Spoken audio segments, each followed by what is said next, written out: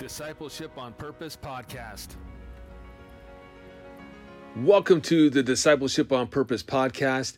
I'm your host, Ryan. Thank you so much for tuning in. This is episode 19, and I just want to give some thoughts on virtual communion, why we should take it and why we should not take it, and how that would all look. I guess just some things that I've been thinking about. So when it comes to taking communion, if you are a church that is doing communion and you're doing it via live stream, that's great.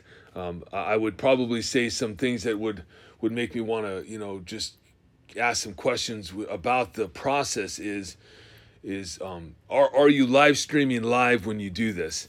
Ideally, I would imagine that doing this on a recording to where it's taking place and people can just watch it, pause it whenever they want. That might be an issue, I think, because, ideally, we are coming to church participating in the body life. So we're not coming as spectators or to be entertained.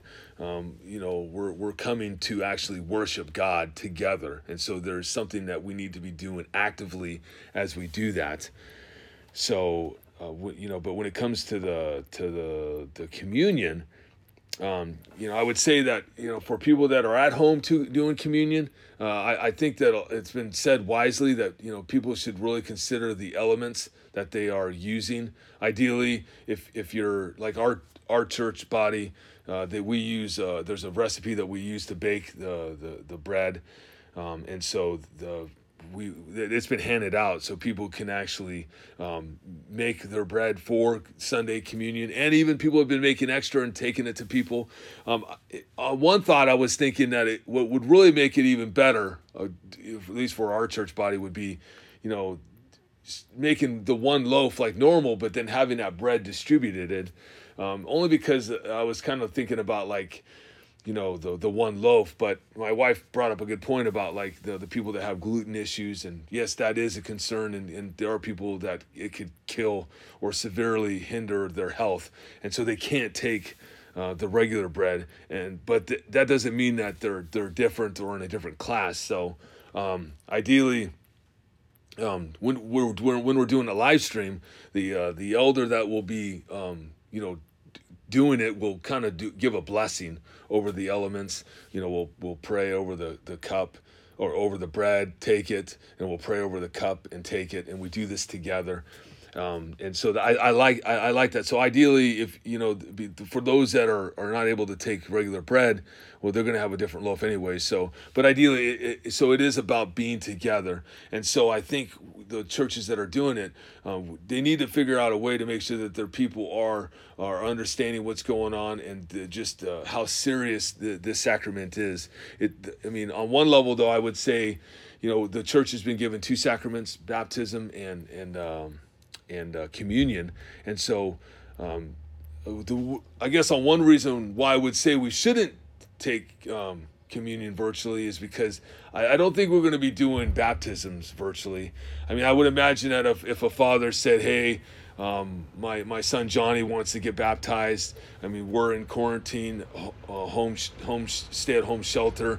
Let's just say this goes on forever. I don't know if I would recommend the father baptizing Johnny, just because I think that is a sacrament that's been given to the church, and the elders should be responsible for the oversight of that. So the one thing I have thought about with the virtual communion is if you think about the public worship kind of coming to a halt where we're not allowed to do public gatherings because of the pandemic, in some areas it's more serious than others, but either way, the government's decided that, gathering of mass people is not going to be helpful.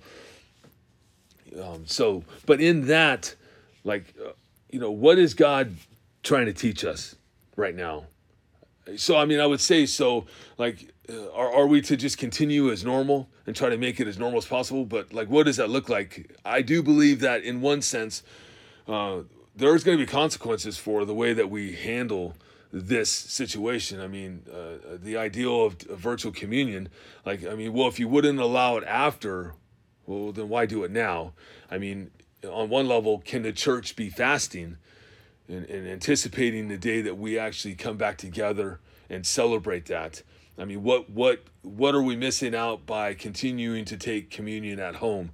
Because ideally, like I said, with the baptism, I doubt that that's going to be happening, and that those are just going to be, in a sense, maybe postponed until we get back together, or until the church decides to stand up and revolt against the government who has taken away our right to actually meet and gather. So there are things that we are, commanded to do, baptism, and we are to partake in the Lord's table. That's not something we can just let go and we'll just not worry about it. We do need to worry about it. But when you think about what are we missing out by taking communion is my main question I would ask. I think that I kind of was thinking about Advent, and how that kind of has, at least for the few years that I've practiced it, it certainly has built up and just strengthened my anticipation for Christ's return. And so here we are as a body. While I'm not saying that we can't do virtual, like worship, like I do think that's possible. I think that there's many contexts where people are just not able to make it to church for various health reasons, shut-ins and things like that, elderly. So, I do think we can be, there is a way to engage through technology and to be doing that in a way that actually strengthens the body of Christ. So I'm not against the virtual gathering. I think that's appropriate, and it's actually good that churches are finding a way to connect with their people. I know at our church, a lot of our meetings have been done over Zoom, which has been great. You can see people. It's not really the same, but still you can take advantage of that opportunity and come and bring things to the discussion, or just your time together that would actually stir and encourage up the brothers and sisters. But with the communion, I do think that looking forward, I think I would probably lean towards, until we can gather, because I know in 1 Corinthians 10, I think it says 5 times, when we meet, do this in remembrance of me. So we are meant to be physical. So like ideally the virtual part is just because we can't meet, but should we be doing a sacrament that's, in one sense, should be as much as we can, the body physically being together and partaking of that.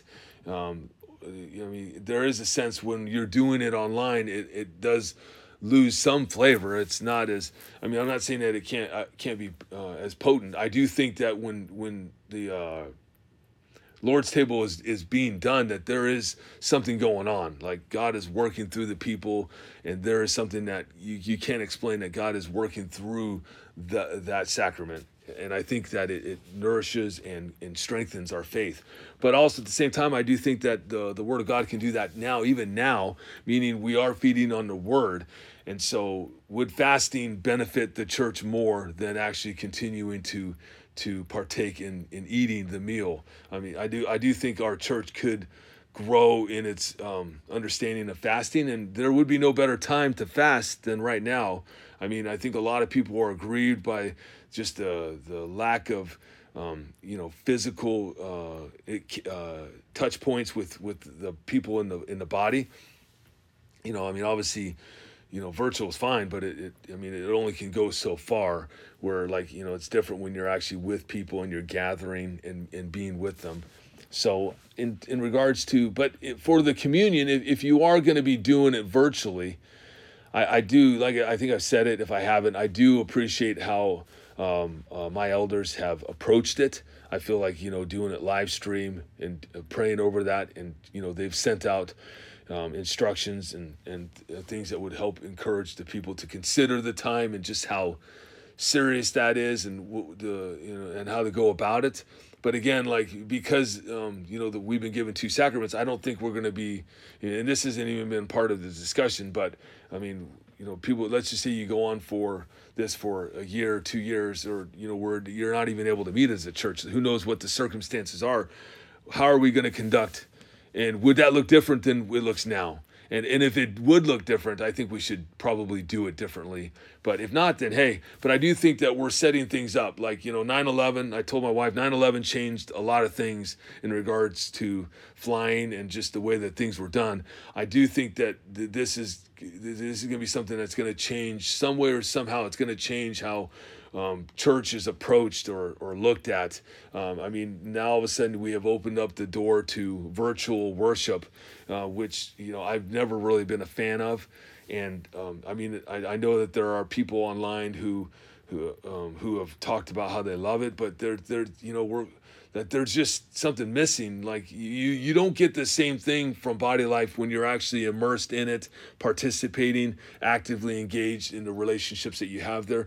When you're far off in your room and you're never having to go meet anybody, people don't really know you. There's an intimate sense that's missing from that. So, but but apart from having a good system, I would say that, for those people out there that are taking, communion with pancakes or cracker, like Cheez-Its or whatever, Coke, espresso, like whatever it is, like that's just not appropriate. We should be taking the elements and the idea of communion way more serious than that.